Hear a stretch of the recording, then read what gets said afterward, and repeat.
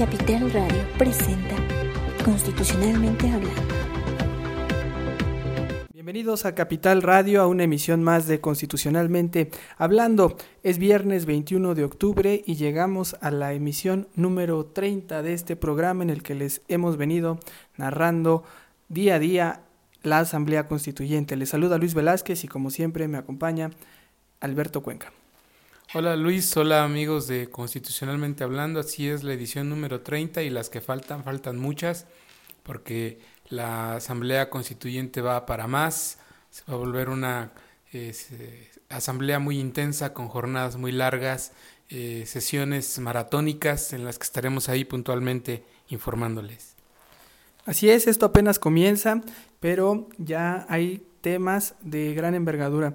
Platícanos un poco de esta entrevista que has tenido oportunidad de realizar con el presidente de la Asamblea Constituyente, Alejandro Encinas, que pone la mira en el desarrollo urbano, que sin duda será uno de los temas más complejos que van a impactar directamente en la calidad de vida de los habitantes de la Ciudad de México. El presidente de la mesa directiva de la Asamblea Constituyente, Alejandro Encinas, recibió en sus oficinas a Capital CDMX. Ahí platicamos con él sobre distintos aspectos, distintas opiniones que él vierte sobre la iniciativa de constitución del jefe de gobierno. Uno de estos temas y una pregunta que le hacíamos es si esta constitución, una vez que ya quede redactada y lista para su promulgación, será punta de lanza para otras reformas a nivel federal o constituciones de otras entidades del país, si será un ejemplo a seguir o marcará la pauta para distintos temas, como por ejemplo el desarrollo metropolitano. Él nos decía que él considera que lo que quede aquí plasmado en la Carta Fundacional de la capital del país se tomará como ejemplo para hacer cambios a nivel federal o impactará en la vida y en el desarrollo de las zonas de las 59 zonas metropolitanas que hay en el país. Sobre esto, escuchemos cómo Alejandro Encinas hace la reflexión de la manera en la que la Carta Fundacional de la Ciudad de México será punta de lanza para cambios en el resto del país. ¿Será una constitución única? ¿Punta de lanza para otras constituciones? Yo creo que a pesar de las limitaciones que nos establece la propia constitución de los Estados Unidos mexicanos, será una constitución que va a traer replanteamientos importantes no solamente en materia de derechos, sino también en nuevas formas de organización política, de descentralización del poder público y que va a traer cambios en el sistema federal en nuestro país. Simple y sencillamente, la reforma constitucional estableció la creación de un Consejo de Desarrollo Metropolitano y la necesidad de una ley de desarrollo metropolitano para el Valle de México. Lo que normemos en materia de desarrollo metropolitano. Escuchamos a Alejandro Encinas en Constitucionalmente Hablando, quien tiene esta visión de que la Constitución pueda ser en un futuro un documento que genere la necesidad de entrarle a reformas constitucionales que tengan un impacto en todo el país, y supongo que se refiere un poco a que hay como que este ánimo de que llegando el próximo año al centenario de la Constitución Federal se pueda dar un nuevo constituyente. Pues sí, vamos a ver de qué manera incide el contenido de la Constitución local en reformas a nivel federal o en modificaciones a constituciones de otros estados, porque recordemos que la Ciudad de México no es una isla, compartimos frontera con varios estados y de hecho algunas fronteras que solo se reconocen política o administrativamente, porque aquí convivimos la Ciudad de México y los municipios conurbados como una sola entidad.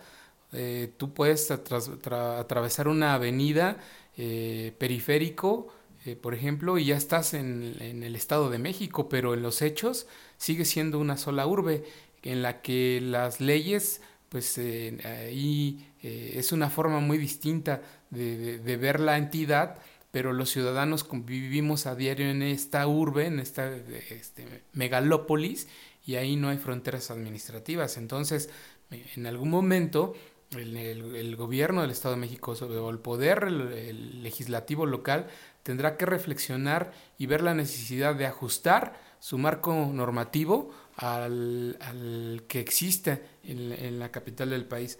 Y algo que también comentaba Alejandro Encinas es este tema del el concepto del desarrollo urbano en la Ciudad de México. Se está planeando, se está contemplando crear un instituto de planeación de la capital del país que tendrá a su cargo la creación del Plan General de Desarrollo de la Ciudad de México a 20 años y que tendrá que ser un plan evaluable, sancionable y verificable, que en verdad cumpla un propósito de integración y de efectiva planeación del suelo en la capital del país.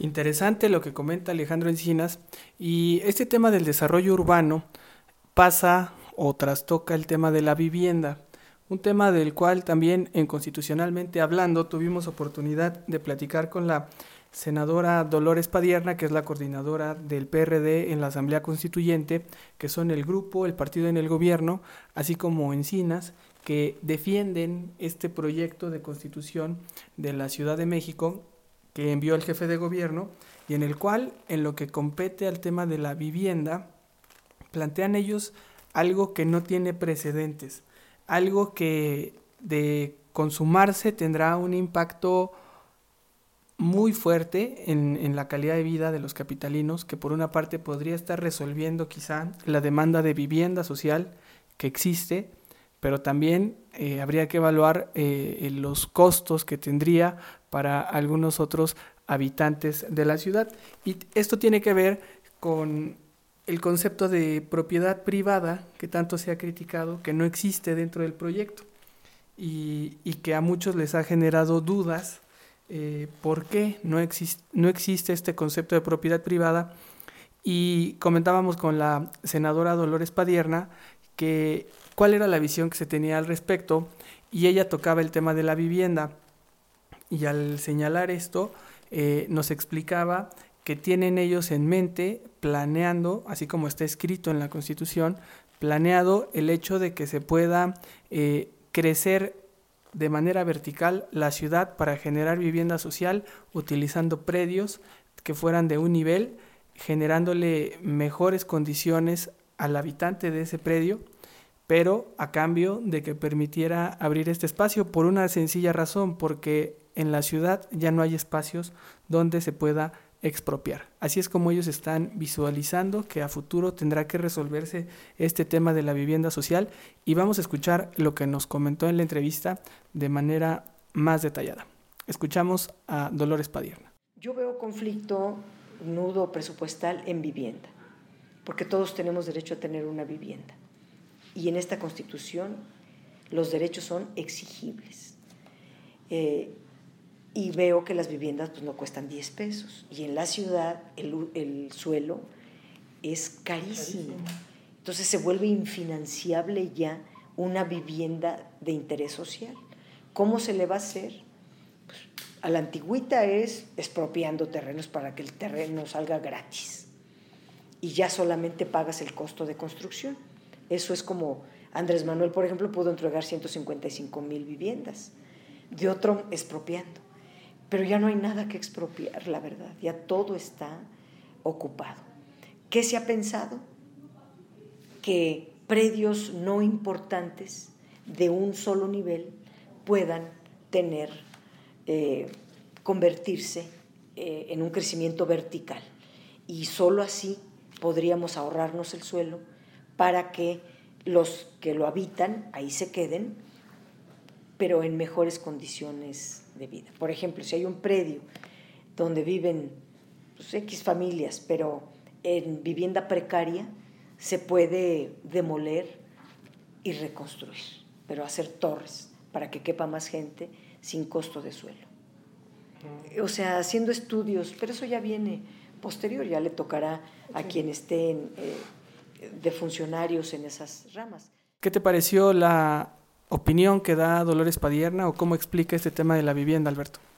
Pues yo lo que creo es que este tema, si llegara a prosperar, va a enfrentar mucha resistencia de entrada para que se apruebe en el constituyente. Yo no veo que, por ejemplo, aquí el PRI, el PAN, Nueva Alianza, el Partido Verde vayan a votar a favor de esto. Si en algún momento la izquierda, el PRD, junto con Morena o el Movimiento Ciudadano, votaran este planteamiento así, ya una vez promulgada la Constitución, haciéndola efectiva ya en los hechos, va a enfrentar muchos amparos ciudadanos. Va a tener un proceso de judicialización, llegará, yo lo veo así, en algún momento a la Suprema Corte, si es que eso se cristaliza, porque atenta, yo sí lo creo así, atenta contra la propiedad privada. O sea, que vengan y te digan que por un interés público van a edificar 20 niveles sobre tu casa, que tu casa la van a poner bonita, pero que a cambio de que la rehabiliten por completo, vas a tener que aceptar que 20 personas, 20 familias vivan arriba de ti, en una torre de habitacional, una torre de viviendas. De entrada está el problema de que a mí como vecino, a mí como dueño de ese predio, pues yo no voy a querer que integrantes del Movimiento Urbano Popular o de que el Frente Popular Francisco Villa o la Asamblea de Barrios vivan en mi mismo predio y arriba de mí. Pero además los vecinos de la zona, los otros vecinos que vivan en mi calle no lo van a querer tampoco. Entonces yo sí considero que va a haber mucha resistencia. Dolores Padierna dice ahí que se hará en predios no importantes. Yo no sé a qué definirán predios no importantes. El terreno donde está mi casa será un predio no importante. A mí me preocupa que se llegue a hacer ese tipo de clasificaciones y segmentación. Claro, es un tema que sobre todo tendrán que sopesar, pero algo que hay que observar es que en este constituyente que tiene una mayoría de izquierda, o que por lo menos ya una vez así se evidenció en el Pleno, que pudieron conformar una mayoría, tanto Morena como el PRD tienen muy bien enfocado el tema de la vivienda social, es como parte de su bandera, de su agenda. No hay que olvidar que nacen ellos como fuerza dentro del tema de la vivienda social, generando espacios de vivienda después del 85.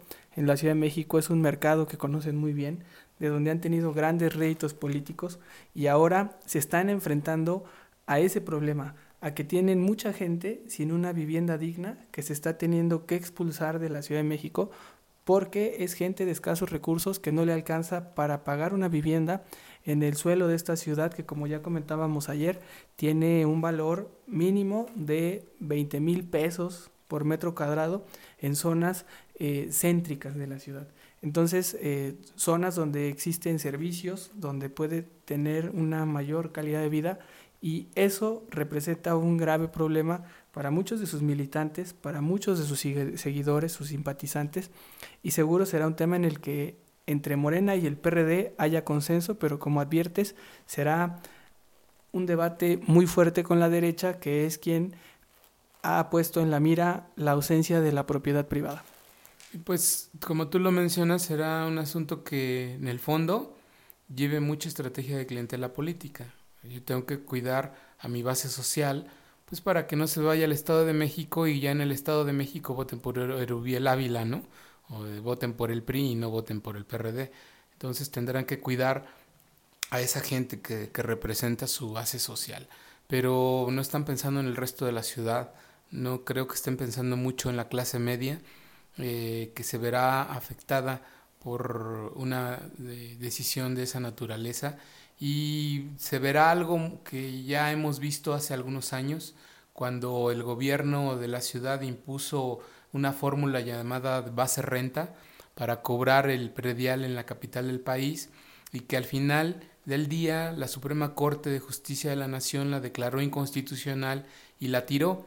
Entonces se tuvieron que adoptar nuevas medidas para el cálculo del impuesto predial, pero pues ahí la clase media se organizó Hubo ciertamente algunos apoyos y respaldos políticos de otros partidos de oposición para tirar el impuesto base renta, y será una fotografía que ya hemos visto con eso, que se pueda replicar con esta nueva forma de administrar el suelo y la propiedad en la capital del país. Muy bien, pues fíjate que hace unos días que estaba esta discusión ya de la conformación de las comisiones legislativas, también nos dimos a la tarea de ir platicando con algunos constituyentes para ver qué agenda traían, qué temas, y una de las constituyentes a la que pudimos entrevistar fue a Fernanda Vallardo del PRI. Los priistas, que como hemos recalcado, parecieran un tanto ausentes todavía, ¿no?, en la discusión, en ver qué propuestas traen, quizá en este ánimo de estar muy alineados a su coordinador César Camacho y no tener tanta movilidad de generar propuestas, ¿no?, porque en estos días, de lo que has podido venir dando cuenta, pues no ha habido por parte de ellos conferencias donde salgan con sectores de la ciudadanía para mostrar qué temas son los que les interesan.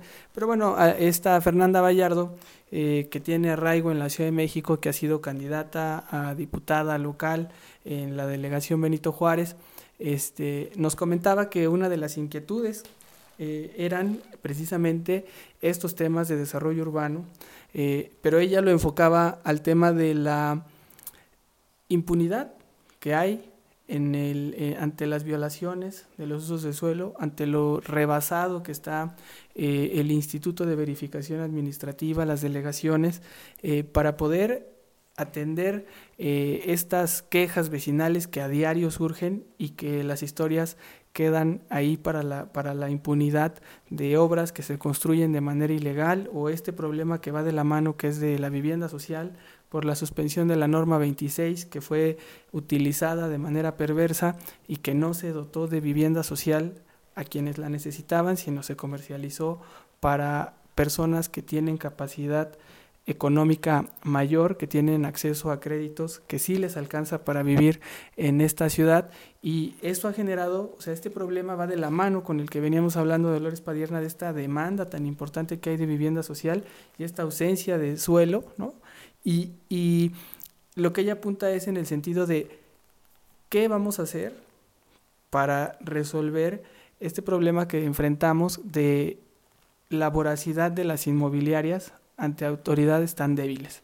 Vamos a escuchar lo que comentó Alejandra Vallardo en cuanto a qué se debe de hacer para ponerle dientes a las autoridades que deben de verificar cómo se desarrolla la ciudad.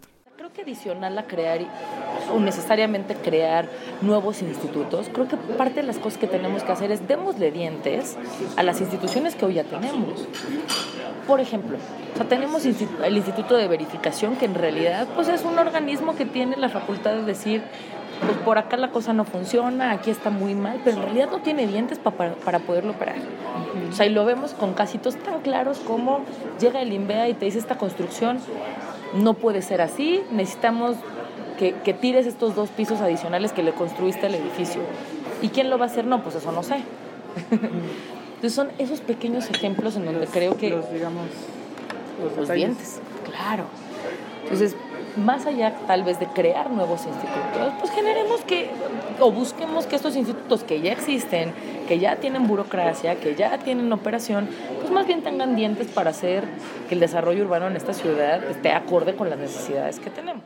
Esa es la opinión de Fernanda Vallardo, ponerle dientes al Instituto de Verificación Administrativa. ¿Qué te parece, Alberto? Pues no sé qué tan efectivo sea. Al final de cuentas las leyes ahí están, pero el problema es que no se cumplen y que también las autoridades que se tienen que encargar de verificarlo no lo hacen. Aquí tendrá que haber un análisis no solo de darle dientes al INVEA, o en su momento que ya no existirá, sino a las alcaldías. En las alcaldías es donde hay el gran foco de corrupción, hoy jefaturas delegacionales, donde existe el gran foco de corrupción, en donde hay acuerdos para que las demarcaciones otorguen licencias de construcción, que después se disfrace la acción con juicios de lesividad diciendo que, bueno, ¿saben qué? Nos dimos cuenta de que esa obra es irregular, iniciamos un juicio de lesividad para que no siga la construcción. pero hay malas defensas, omisiones del área jurídica de una demarcación para perder el juicio, y entonces la obra continúa. A propósito de eso, pues la PAOT, por ejemplo, en uno de sus informes de labores, en el informe de labores 2015, daba a conocer de que desde 2002 hasta el 2015 registraron 9,000 irregularidades, 9,000 denuncias sobre irregularidades por usos de suelo. Pero pues ¿de qué sirve que se tengan registrados esos 9,000 denuncias sobre irregularidades de uso de suelo si las leyes no se cumplen, ¿no? Si en verdad vemos que un edificio se levanta de forma ilegal, llegan, ponen sellos de clausura y después los quitan y sigue la construcción. En fin, hay muchos recovecos que quedan pendientes por resolver y que quizá no estén plasmados en su momento en la Constitución Política de la Ciudad de México, pero sí en leyes secundarias en las que después el diablo está en los detalles. Pues así entramos a la recta final de Constitucionalmente Hablando. Para cerrar, Alberto, ¿qué te parece si nos platicas qué has observado en las iniciativas ciudadanas ahora que bajó un poco la información de este constituyente y pudiste echarte un clavado en estas propuestas? ¿Qué es lo que observas? ¿Qué es lo que hay ahí? ¿Hay sociedad que está participando? Pues de entrada decir, para explicar un poco el comentario, que hoy este viernes los diputados constituyentes no tuvieron actividad pública. Supimos que tuvieron algunos de ellos, por ejemplo Morena y el PRD, reuniones privadas de las que no ventilaron ninguna información o no quisieron hacerlo. Pero eso también nos permitió explorar cosas que con la carga de información de días previos no puedes, porque te rebasa el número de chamba, ¿no? Lo que hicimos fue echarnos un clavado en las propuestas ciudadanas que han llegado a esta Asamblea Constituyente. Alejandro Encinas decía que son 27 y se han remitido a las distintas comisiones dictaminadoras para su análisis y eventual incorporación al dictamen de la Constitución. Ahí hay planteamientos que van desde el derecho al silencio hasta instituir la Defensoría de la Naturaleza, plasmar el derecho a los animales, normar la construcción de viviendas sin limitación de precios, y verás, hay uno de los datos que encontramos es que hay un ciudadano en particular que ha presentado por sí solo más iniciativas que un diputado constituyente. Ese ciudadano se llama Juan Manuel del Río Contreras, y durante las 2 últimas semanas en la Gaceta Parlamentaria se han registrado 13 propuestas suscritas por él. Es decir, casi la mitad de las que reportó Alejandro Encinas el miércoles pasado, y muchos más, y más que las del diputado Jaime Cárdenas Gracia, quien ha sido el que más, en su calidad de diputado constituyente, el que más iniciativas ha presentado. Jaime Cárdenas solo lleva 12 contra 13 de este ciudadano. Pero además de que presenta muchas iniciativas, muchas propuestas ciudadanas, veamos de qué se trata, de qué temas habla él. Por ejemplo, él está planteando la conformación de un sistema universitario gratuito, establecer un esquema de educación a distancia, asignar 3% del presupuesto público a la investigación, instituir la Defensoría de la Naturaleza o de la Madre Tierra, así como crear un sistema de rentas congeladas. Pero hay una propuesta en particular de él que llama mucho la atención. La presenta con un seudónimo, Anando Purutama, aunque en el formato de integración del documento lo hace con su mismo nombre anterior, su nombre, que esperemos sea su nombre real, Juan Manuel del Río, y que habla del derecho al silencio. Pero chécate nada más cómo lo plantea él. Dice que los ciudadanos de la capital del país tenemos derecho a vivir en una ciudad sin ruido de fiestas o de antros que afecten a terceros. Propuso multas o cárcel a quien con el ruido afecte a otras personas, así como que la fuerza pública pueda callar a escandalosos y entrar a sus propiedades, además de que comercios de toda índole puedan ser cerrados y multados por afectar con su ruido a terceros. Bueno, yo recuerdo que Alejandro Encinas, cuando estuvieron instalando comisiones, remitió ya esta iniciativa a la Comisión Carta de Derechos, se la entregó a Marcela Lagarde cuando se instaló esta comisión dictaminadora. Así que será curiosa la forma en la que Marcela Lagarde y los integrantes de esa comisión dictaminadora le den turno y análisis a este planteamiento de que hasta los granaderos puedan entrar a tu casa para callarte por andar de rijoso. Muy bien, interesante algunas de sus propuestas y otras resultan un tanto descabelladas. Ya veremos si ejerce su derecho de audiencia y se presenta a las comisiones a defenderlas. Estas posturas también tan radicales en una ciudad compleja como la Ciudad de México. Pero ahí lo dejamos, las estaremos estudiando, analizando y viendo cómo se debaten dentro de las comisiones. Por lo pronto yo creo que vale la pena que hagamos tomemos en cuenta la petición que hace del derecho al silencio y nos callemos por esta noche en Constitucionalmente Hablando y regresemos el próximo lunes con más información del constituyente. Se despide usted Luis Velázquez, nos escuchamos el próximo lunes. Nos escuchamos el lunes, hasta luego. Constitucionalmente Hablando.